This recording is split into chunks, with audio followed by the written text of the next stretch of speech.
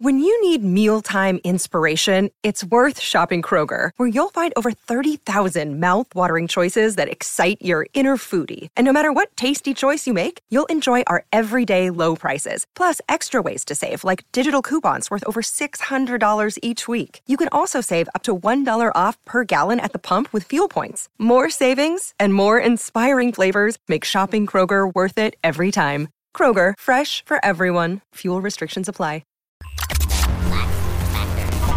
The Lax Factor Podcast. What is up, college lacrosse fans? You're watching episode number 238 of the Lax Factor Lacrosse Podcast. I'm your host, Ted Hoost, and today we are going to talk about all of the lacrosse craziness that took place yesterday. Friday Night Lacrosse was totally dwarfed by Saturday's absolute chaos as we saw numerous updates. We saw plenty of unexpected outcomes overall, mixed with some butt kickings in there as well. What started as a slate of games that didn't expect to be all that exciting, or at least I didn't, and through the chatter and the Twitter spaces leading into all the games, none of us really thought that these games were going to be all that exciting. We figured things were going to play out as they should. The opposite ended up being true, and we had upsets galore. So before I dive into this, as always, be sure to like, subscribe, share the crap out of the podcast with your friends. You can also go to laxfactor.com. You can watch all of our videos there. You can also buy Lax Factor podcast-related swag to support the channel, or just regular t-shirts and all that crap. And then you can watch all of our episodes of the Lax Factor College Lacrosse Show here that we do every Sunday morning and every Wednesday. You can watch all of those here as well. Now, I did update the poll. We'll go into that and look at it later. Actually, I'll drag that here to the end here. But the first game that I wanted to talk about was number 3 Georgetown against unranked Johns Hopkins, but they will not be unranked much longer. The Hopkins is back crowd.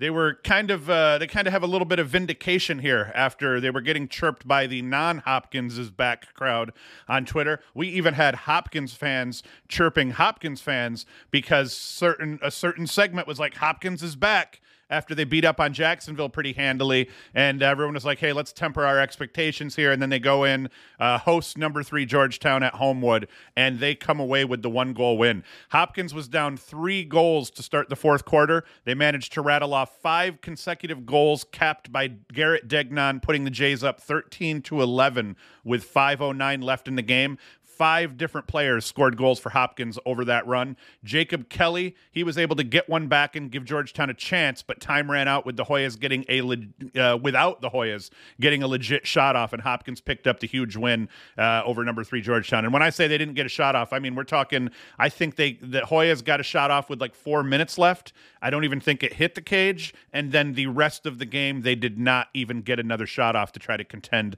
the outcome of that game. Tim Marcial was excellent once again in cage for Hopkins. He stopped 16 of the 28 shots he faced. Tyler Dunn did a commendable job against James Riley, winning 11 of 22 against Georgetown at the faceoff dot. That was huge because Riley is a very good faceoff man that not only wins a high percentage of draws, but he usually puts points up as well. They held him scoreless, and they didn't get the better of him necessarily, but they hung tough with Riley all day long. Kept pace, and that helped them keep pace in this game overall. Now for Hopkins, Jacob Angelis, 4 assists. Russell Menendez had an incredible game overall with 4 goals. Garrett Degnan and Jonathan Peshko each put up 3 goals. As I said, Marcial played incredible in cage, and that's going to be a key for Hopkins down the road. Not only has their defense looked incredible, and they looked really good against Georgetown. Now, Georgetown put up some points. I mean, they got 12 goals out of this, but that Hopkins defense was just pesky enough overall to just continually, force bad shots out of them. They won one-on-one matchups more often than not, so they didn't let guys like Tucker Dordevic and Graham Bundy Jr. run roughshod all over them. Now, Tucker Dordevic did put up 5 goals in that game, and Graham Bundy Jr. did have 3 goals and a helper in that game. But between Marcial, stopping the ball when he should, between that defense getting themselves stops when they needed them, and then everything else that kind of just fell into place for Hopkins at the faceoff dot everywhere. This was a complete game. I was the most impressed overall even though this was against the Georgetown offense that was supposed to be insanely good and put up a ton of goals, I was impressed with what the Hopkins offense did against this heralded Georgetown defense. Oh, it was just a complete game out of Hopkins. They played all 4 quarters.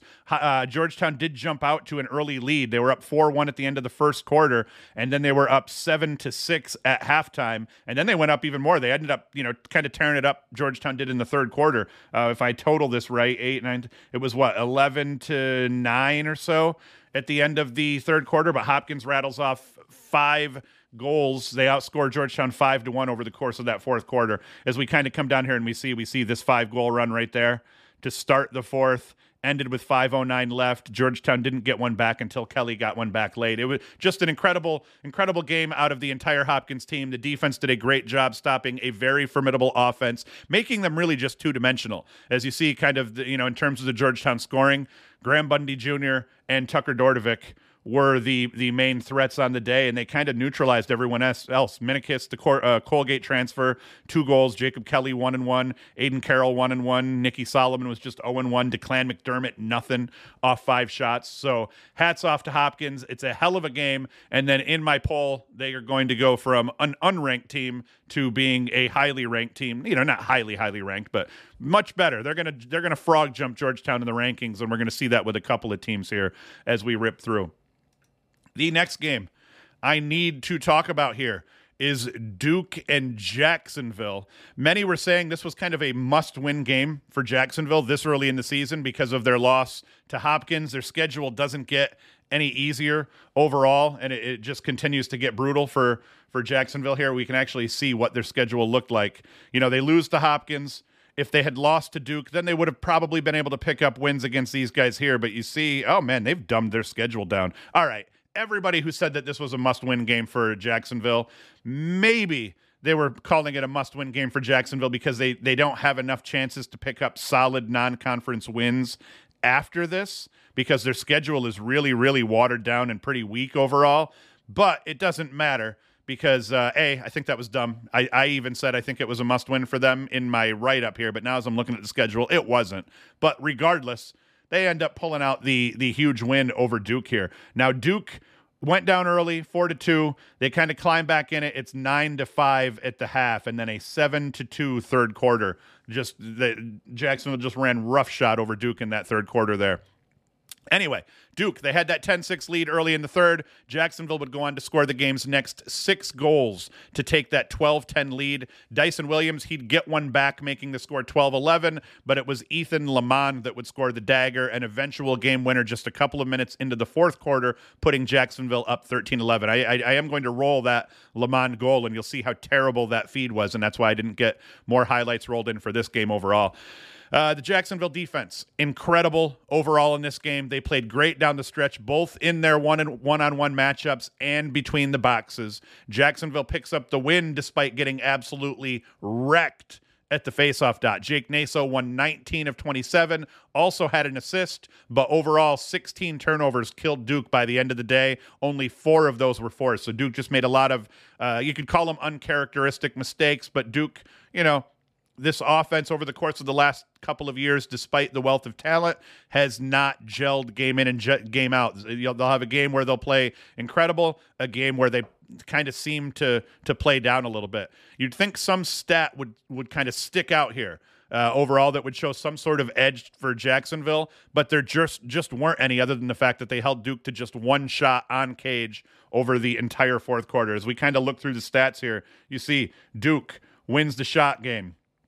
Duke only wins the shots on goal game by 1, 25-24 overall. Jacksonville won the saves game here. Turnovers, Duke lost that. So you could say turnovers played a big role here. Both teams cleared the ball well. Ground balls, Duke won. Face-offs, Duke won by a lot. Extra man opportunity, even Jacksonville was 0 for 5. So what it really came down to, Duke turnovers, and then just Duke just not shooting the rock all that well overall.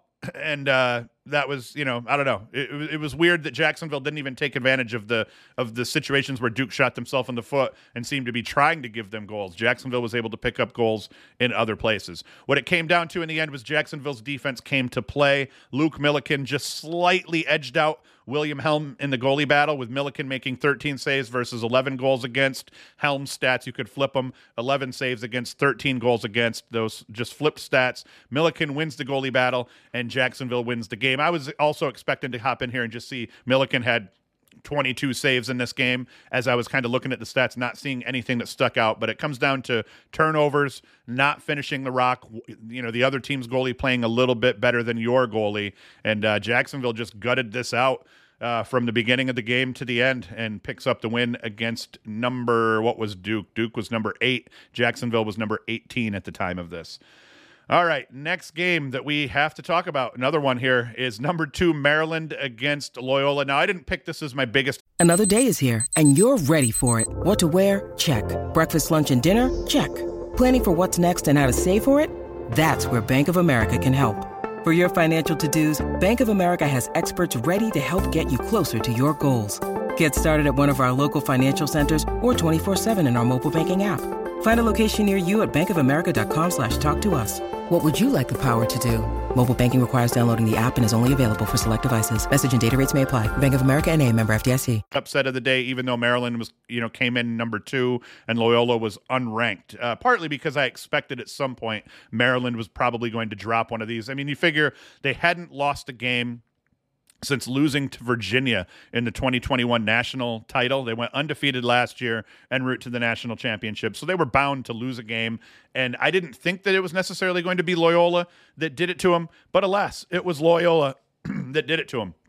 Loyola controlled this game to a degree from the outset. They'd take a lead, Maryland would chip back, but the Greyhounds would use the fourth quarter to pull away and drop the Terps. Matthew Minikis and Adam Poitras both scored goals, assisted by Davis Lindsley. Can't even talk here. Matthew Minikis and Adam Poitras both scored goals, assisted by Davis Lindsay, that gave Loyola a 2-goal lead with 7:25 to play in the third quarter. Maryland would get back to within 7-6, but Loyola would score 5 unanswered goals after that, and that was the ball game. Now, the odd part about the larger margin of victory that we saw in this one was that, once again, Luke Weirman waxed them at the faceoff dot. He not just like what Naso did in Duke's game against Jacksonville. He goes 18 of 22, Weirman does, from the dot. Despite dominating the dot there and the possession battle overall, Maryland offense just couldn't get anything going against this Loyola defense. They won their man-to-man matchups.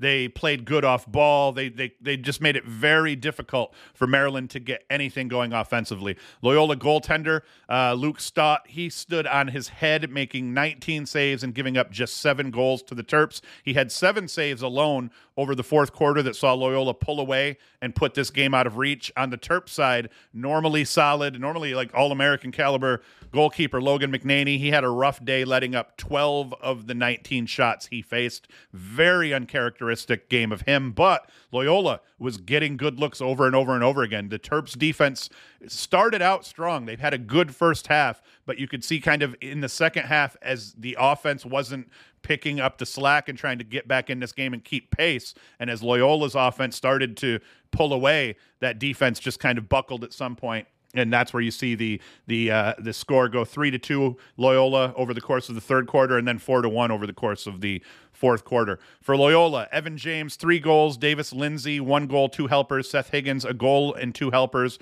Roman Diego, 3 caused turnovers and a ground ball. And then, like I said, goalkeeper Luke Stott, 19 saves against 7 goals against. For Maryland, Daniel Kelly, 4 goals. Makar had 2 caused turnovers. Logan McNaney, just 5 saves against 12 goals against. Now, that is rough. Again, as we look at the stat line, though, nothing stands out here. Maryland won the shot battle. Maryland definitely didn't put a high enough percentage of their shots on cage, and that was because of the contested nature of many of those shots. We see the save battle, just 19 saves compared to 5. That's really the story of this game.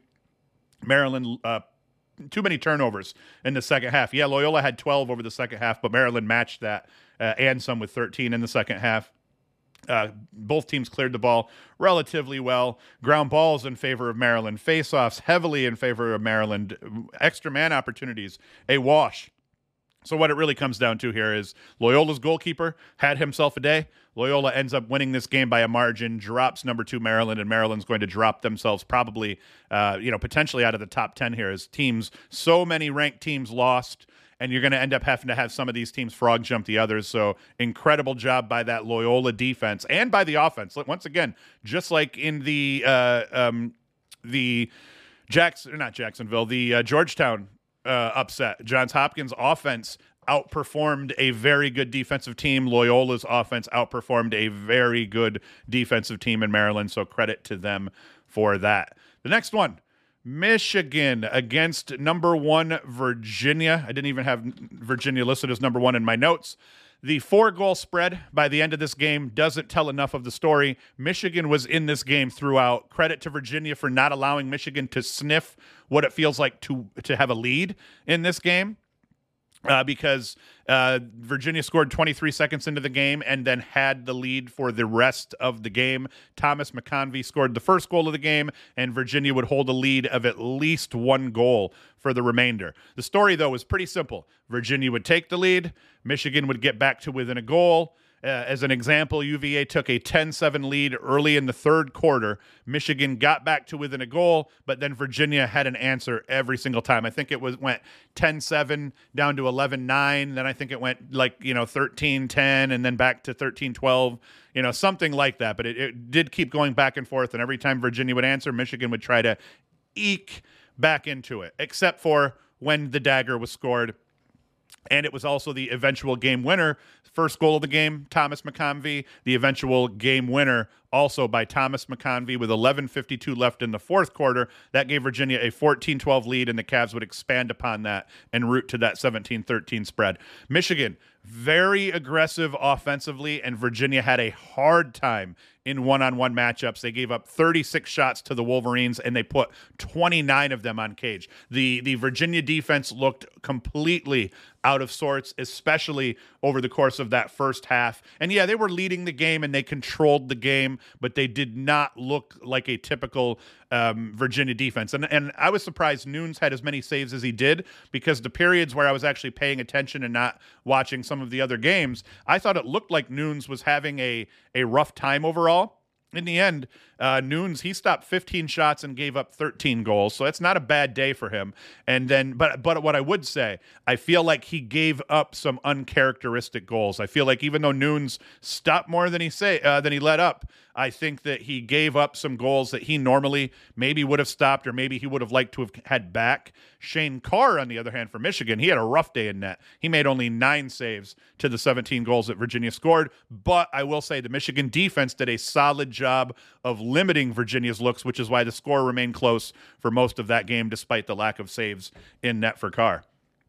For Virginia, Connor Schellenberger and McConvey, they both went 3-3. Peyton Cormier, 5-1. Petey fucking LaSala, 2 goals and won 13 of 24 faceoffs with 6 GBs, despite wearing a boot all week and leading right up into game time. A lot of chatter before the game. Was LaSala even going to play? They had actually adjusted the spreads and things like that, and some were speculating maybe that had to do with LaSala maybe not playing. LaSala played and scored 2 goals despite being a little bit hobbled. Dude's just an absolute animal. And then it keeps going. 13-24 for him. Let's see, Grayson Soliday and Cade Sawstead, they each had 2 caused turnovers. And then, like I said, Nunes, 15 saves in net. Now for Michigan, Ryan Cohen, 3-2. Josh Zawada, 2-2. Shane Carr, 9 saves. Terrible outing overall for him. But like I said, credit to Michigan. They looked solid. They looked improved. As I said, I've been chirping Michigan for years for playing a terrible schedule, and they've changed that up this year. And I even said, maybe they shouldn't have changed that up, because they have an improved team and could have, on paper, won a lot more games, but they did go out and they beefed up their schedule. So maybe this is the year that Michigan's thinking, hey, Maybe we're going to lose, the bulk of these non-conference games to some very good teams that we're playing, but we're going to play those teams and try to prepare ourselves for Big Ten play, because for the first time in a long time, the Big Ten conference seems to kind of be up for grabs. And while I don't think Michigan's going to be the team to step up, I have to say they look much improved, and credit to them for playing a good game on opening day against a very good Virginia squad. And next up, how could I not talk about Syracuse? Let's be honest, you guys know I wanted to talk about Syracuse's Friday night tilt against Albany right off the bat. I didn't. This wasn't much fun overall for Albany after Elijah Gash tied things up at ones just a minute and a half into the game. Syracuse would go on to score the game's next 5 goals, taking a 6-1 lead. Albany managed to get back to within 6-3 before Syracuse rolled to that 20-7 win. Now, the Orange offense overall looked much improved versus how they looked against Vermont. They struggled mightily against Vermont last weekend, and I was actually curious to see how they would look against Albany, a team that had beat him just a year ago, and they looked really good. Now, in hindsight, we see Vermont, and we'll talk about this here a little bit. Vermont took down Boston U, who has one of the best attack groups coming back in the country. So maybe that 7-5 game and the way that the Syracuse offense and attack struggled against Vermont, maybe that's not a fluke, and we'll talk about why I think that's the case and what that means for Syracuse when I get down and I talk about that Vermont and Boston U game overall. I don't know. Syracuse looked a lot better. Not incredible, though. That second midfield line, they were still a little bit shaky, I feel like, this week against Albany. They had quite a few unforced turnovers, and sometimes they kind of ran themselves into trouble, allowing Albany to force a turnover. At the end of the day, though, they jump out to that 5-1 lead with Jackson Birtwistle putting up 2 goals in that stretch. One of them was an absolute filthy low to high rip that perfectly stuck the corner. Joey Spallina, he puts up 2 goals over that stretch as well. Had himself a much better game with 5 goals off just 7 shots after going 1 of 15 against Vermont. Birtwistle finished the game with 3 goals. Now, other Orange players that got involved, Hiltz was 3-1. Cole Kurse, transfer midi from Lehigh, 2-1. Carter Rice, defensive midfielder. Aviles didn't play. Syracuse's number 1 short stick D mid. So Carter Rice kind of stepped up to fill that number 1 role. Had himself a very good game, 2 goals offensively, and then played pretty good defensively as well. That short stick D mid group of Syracuse, still a little bit shaky. I still don't think they're all necessarily the best cover guys. I think they have speed, but they lack some lateral kind of quickness overall. But they're really good between the boxes, and that showed in this game, obviously, with Rice scoring 2 goals. The matchup I was watching closely was the Syracuse defense against Graydon Hogg. Not that Hogg is this incredible, filthy, dirty attackman, but just like Syracuse was able to limit Klosterman for Vermont last week, I wanted to see what are they going to do against this team's best player, and that's definitely Hogg. They beat him up all day. Landon Clary had a very good game against Hogg, holding him to just 1 goal on 7 shots. The other Poles had shots at Hogg as well overall, and everybody held up. The Syracuse defense still looking much improved. Will Mark has been an absolute killer in cage, stopping 14 of the 21 shots he faced, giving up just 7 goals. He's only given up 6 goals per game over the last 12 goals in 2 games. Now, granted, Vermont's offense looked very good, and Mark saved Syracuse's ass in that game, helping us get that win. Albany's offense did not look that good, but we gave up quite a few shots, and they still got a bunch of looks, and Mark was there every single time for the Syracuse defense. So hopefully Will Mark can keep this up, because they're going to need him to next weekend when they take on Maryland overall. Like I said, Spallina, 5 goals. Simmons, 4 assists. He's one I didn't talk about.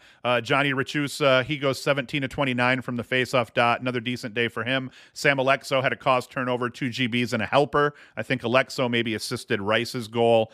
And for Albany, Silas Richmond and Jack Pucci, they put up 2 goals. And Syracuse plays today. They're going to play Holy Cross Sunday today, and then they're going to go on and play Maryland down at College Park next weekend. Albany, they've got Cornell up at Albany. Those poor bastards. Next game I want to talk about here, and this is the one that I wanted to kind of tie into here, because, you know, I like to beat a dead horse when it comes to talking about Syracuse and what all these different games mean as they line up in terms of Syracuse. Boston University, number 14 team, I was really, really high on Boston University. I thought that they were going to do huge things this season. I figured they were going to come in and beat Vermont. I put a 5-unit bet down on Boston University to beat Vermont money line. I wasn't crazy or anything, but I thought they'd win in a close game. Not even close. Boston U ended up going on a 6-goal run to close this game out, and they still lost 14-12, making me look stupid and losing me money as one of my largest bets over the weekend. Vermont jumped out to a 3-1 lead by the end of the first quarter and led 8-5 by the half. But the third quarter was when the Catamounts put the big hurt on the stray dogs from Boston, scoring the quarter's final 5 goals and then the first goal of the fourth to take a 14-6 lead with 12:08 to play in the contest. David Klosterman, who was quiet against Syracuse, he had 2 goals and a helper over that 6-goal run. The Vermont offense put on an absolute clinic. Brock Haley, he had 3 goals and 5 helpers. Jonas Hunter, 5 goals and 2 assists. Klosterman filling things out with 4 points in all, including 2 goals in the third quarter. The story and how this game flowed overall, it all came down to Tommy Burke. Burke won 15 of 27 faceoffs on the day, which doesn't sound like an incredible stat line,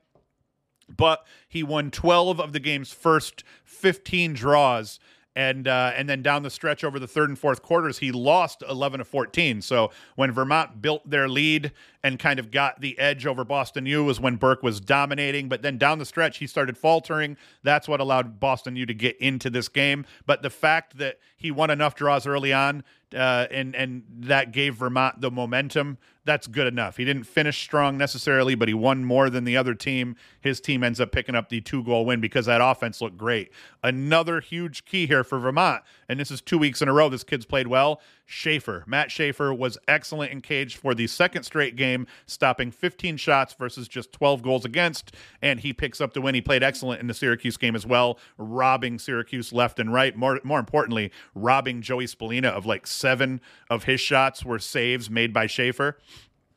For Vermont, Brock Haley, 3-5, as I said. Hunter, 5-2. Burke, 15 of 27. Matt Schaefer with the 15 saves. For Boston U, Louis Perfetto, 4 goals and a helper. Vince Dalto, 3-2. Matt Garber, 12 saves against 14 goals against. Vermont's going to have Utah next, and Boston U is going to play Bryant. Both are on the road. All right. Let us ditch this one. Now we're going to actually go directly to the screen. These are games that I don't have anything written up for. We're just going to rock off of the box scores. But Army and UMass. And UMass controlled this game from the outset. They take a 4-1 lead by the half. Army was able to kind of claw back into it and tie things up at the beginning of the fourth quarter. 5 up. Jacob Morin from Reese Burrick. And then UMass scored the next 2. And, you see Army's going to kind of chip back and tie it up again late in the fourth at 8 before UMass finishes it off. And it's, Tim Hoynes ends up scoring the game winner for UMass with 3:28. And then the dagger was scored by Mike Tobin with 2:25 left in the contest. As we look at individual statistics here, spread out across the board here overall for UMass. Carter Castillo, 3 goals. Gabriel Prosick, 2 assists. And Dylan Arent, 1-1. That the 3-man group there for UMass of the attackmen, they kind of led them with 3, 5, 7 points combined or so. And then let's see what UMass did at the faceoff dot. No, Army controlled the faceoff dot here. Will Coletti, he did handle his business. He went 12 of 21 at the faceoff dot for Army overall. But the problem with Army is going to be scoring. They're going to have a hard time figuring out who's going to replace their All-American that put up, 1 million goals here. Nick Turn, Brendan Nick Turn from a year ago. So they have to figure that out. Reese Burrick is the guy that people, think are going to fill that. Jacob Morin should have a solid season, but Army's going to have to figure that out. Rough shooting day here overall for Burrick. And then as we look at the goalkeeping stats here, this was the story. Matt Note, 19 saves against just 8 goals against. Knox Dent, that's a dope name. He didn't get it done for Army. But yeah, you look at Note here, his 19 saves are the story for UMass in that victory. So UMass now want to know, that's going to bump Army out of my top 20. That's going to bring UMass into the mix here. They were right on the edge. So good crap for UMass. Next game, I want to talk about another solid game. It was Air Force upsetting Denver. Denver was ranked coming into it. I think they were somewhere in the area like 17th here. And like you see, solid game throughout. Denver controlled early. Air Force ends up kind of turning the tides. They take the lead 7-4 here in the second quarter. And then as we come back down, it does not get tied back up again. After they take that lead here over the course of the second, Denver does kind of chip back into it, but Air Force is going to end up winning and rolling from there.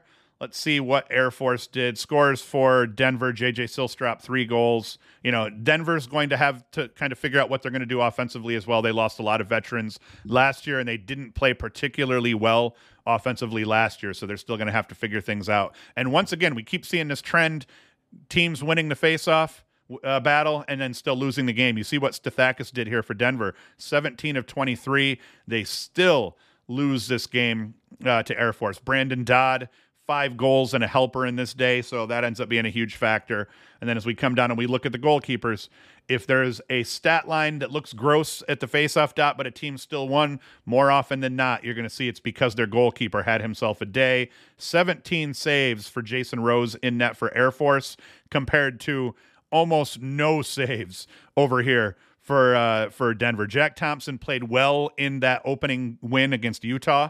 For Denver, did not play well at all in this game, making just 3 stops against 12 goals against before getting yanked and letting Kleben get some time here. So hell of a job by Air Force across the board. A good job defensively, a insane job in cage for Jason Rose, and that's all she wrote. Air Force ends up upsetting Denver. Once again, another bet that I lost because I am a moron. This one, once again, Ohio State and their completely and utterly bullshit stats. Not anything huge to talk about in this one, though. Ohio State handled their business against Cleveland State. Now, offensively, I was surprised Cleveland State was able to put up 10 goals in that second half. It wasn't a huge spread at the end at halftime. It was 10-2 in favor of Ohio State. I'm thinking this game's probably going the way of 18-5, 18-6, but holy crap, Cleveland State comes out and puts some actual points up on the board. Ohio State still wins the game 19-12, so that really doesn't matter. And then as we kind of rip through the points here, for Ohio State, Jack Myers was quiet, only 1 and 2. Ed Sheen goes for 5 and 1 on the day. So you see a lot of scoring here, and I'm not even going to try to read this because the PDS. So Ohio State, do a better job, man. Get some better stats out there. Use Sidearm Sports like everybody else does. So we're done with that because their stats suck, and I don't feel like reading any more of it. Rutgers and Stony Brook. I actually was surprised at the outcome here. I thought Rutgers would run this up a little bit more on Stony Brook than they did. It all comes down to just that second quarter. Every quarter was even 2 up through the first, third, and fourth, but it was that second quarter, 5-1. Rutgers outscored Stony Brook to take that win over the course of that 5-1 run here. Let's see. David Sprock got in on the action, assisted by Ross Scott. Ross Scott had a couple. So Rutgers, they handled their business here. Let's see who scored for Rutgers. Brian Cameron, 3-1. Ross Scott, 2-1. David Sprock comes back from injury last season. He puts up 2 goals in this win overall. Joe Newman and Jonathan Dugenio handled business at the dot, combining for 15 of 21. Once again, though, hell of a job by Stony Brook for hanging in this game the way they did, despite getting waxed at the faceoff dot. And once again, you see faceoff discrepancy, and the score doesn't match the faceoff discrepancy. Usually it's going to be because there's a goalie here that had himself a day, and it's Jamison McLaughlin. He goes for 23 fucking saves against just 11 goals against. A hell of a job there for the Stony Brook keeper. Kyle Mullen looked good in goal for Rutgers, though. He goes for 7 saves against 7 goals against, and Rutgers wins the game. Let's not pretend. They controlled the game. They had the lead. They held on. They got the win. Right now, Rutgers looks like they're Rutgers and Hopkins and Ohio State sitting at the top of the Big Ten, with Maryland losing here to Loyola. So hell of a job by Rutgers to get the win. But man, McLaughlin here, if that's how you say his name, McLaughlin, looks like that's what it said. That dude had himself a hell of a game against a very, very solid and a very aggressive Rutgers offense. Next up, Bryant and Providence here. And this one, I have no idea what happened, except that it looks like Providence clawed back late, and Bryant may have sealed the deal at the end, and they didn't. Bryant ends up with a 15-11 lead and then let Providence climb back into it. Providence got back within a goal with 13 seconds left in the game. So it wasn't all that scary for Bryant overall. If we look at who scored for Bryant, Kevin Groninger 2 goals and 3 helpers. Johnny Hackett, 3-1. Timmy Hackett, Johnny and Timmy Hackett, they both go 3-1. You see a bunch of guys put up a good number of points here for Bryant. New coach, everything like that. And then Providence, Ryan Bell goes for 6 goals and 4 helpers off just 9 shots. That's a hell of a game there for Providence. I believe he's a young kid too, isn't he? Let's see. Yeah, sophomore. He was just a freshman last year. So Ryan Bell having himself a game in the loss. But, hey, Bryant picks up the win.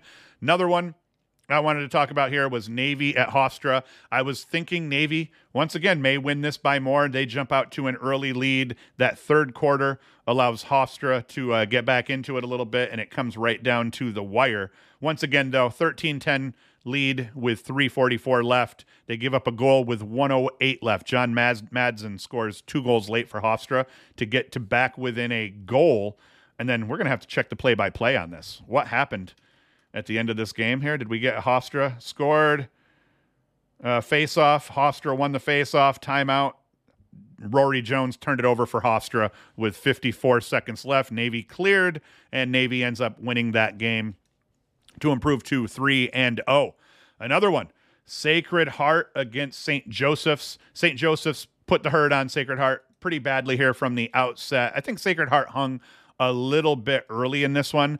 Matt Bomber, 2-2. Levi Anderson, 3-0. Colin Reich, 1-2. Carter Page, 3-0. That's the 4 guys that put up all the points for him last year. So they lead St. Joseph's with a pretty balanced attack right there overall. And then you see Zach Cole just absolutely wrecked Sacred Heart at the dot. Zach Cole going 17 of 23, 10 GBs, and just a single turnover. That's a hell of a job here. And goalie battle, pretty decent here. St. Joe's barely gave up any shots.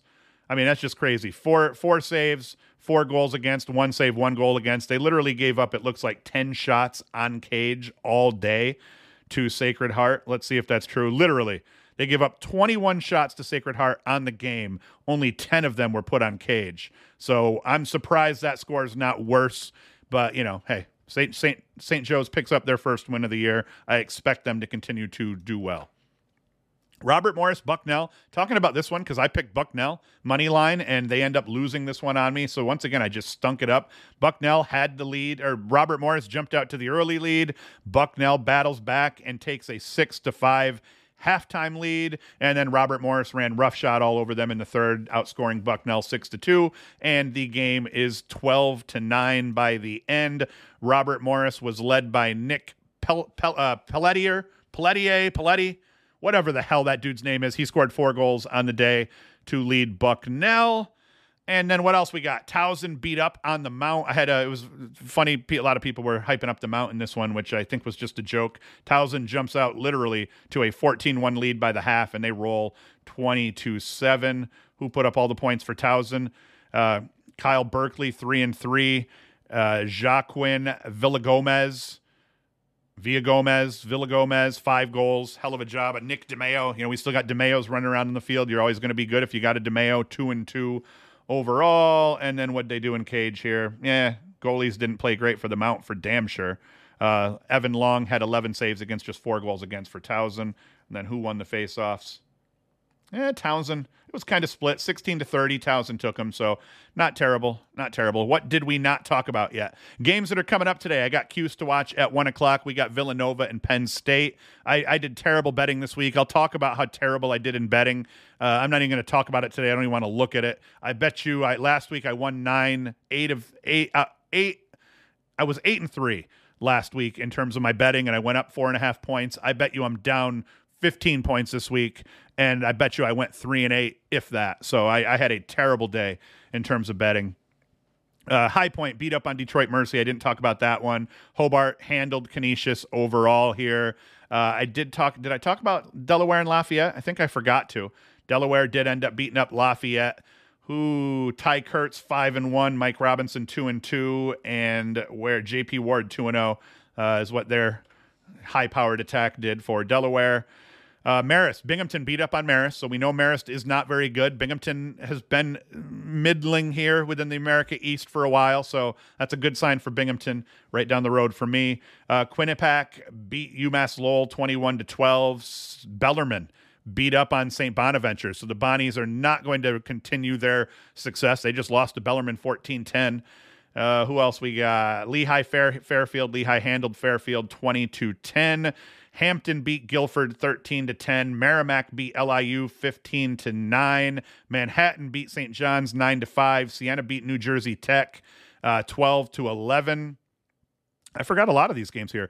Utah beat Marquette 18-16, and that is all she wrote. Like I said, today we've got Villanova and Penn State, Syracuse and Holy Cross to still rock here. But man, I've talked for 38 minutes already, so I'm going to shut the hell up and get out of here. I will be back on Wednesday to do the preview. I'm going to start combining the preview show and the lines. It's too much to write these shows and do 3 of them and split them up. Plus, I feel like getting the Vegas lines out and my bets out by Wednesday is better than getting them out last minute on Friday, especially considering there's Friday games. So we're going to switch Friday back to film review Fridays, and then Wednesdays. So it's going to be Sunday, big review show every weekend, previewing or reviewing all the weekend games. Wednesday will be the weekend preview show, previewing next week games and talking about betting. And then Friday will always be just a quick film review Friday. So that's it. I'm out of here. Come back Wednesday for the weekend preview show. Thank you for watching. Thank you for listening. And Hoost is out. The Lax Factor Podcast.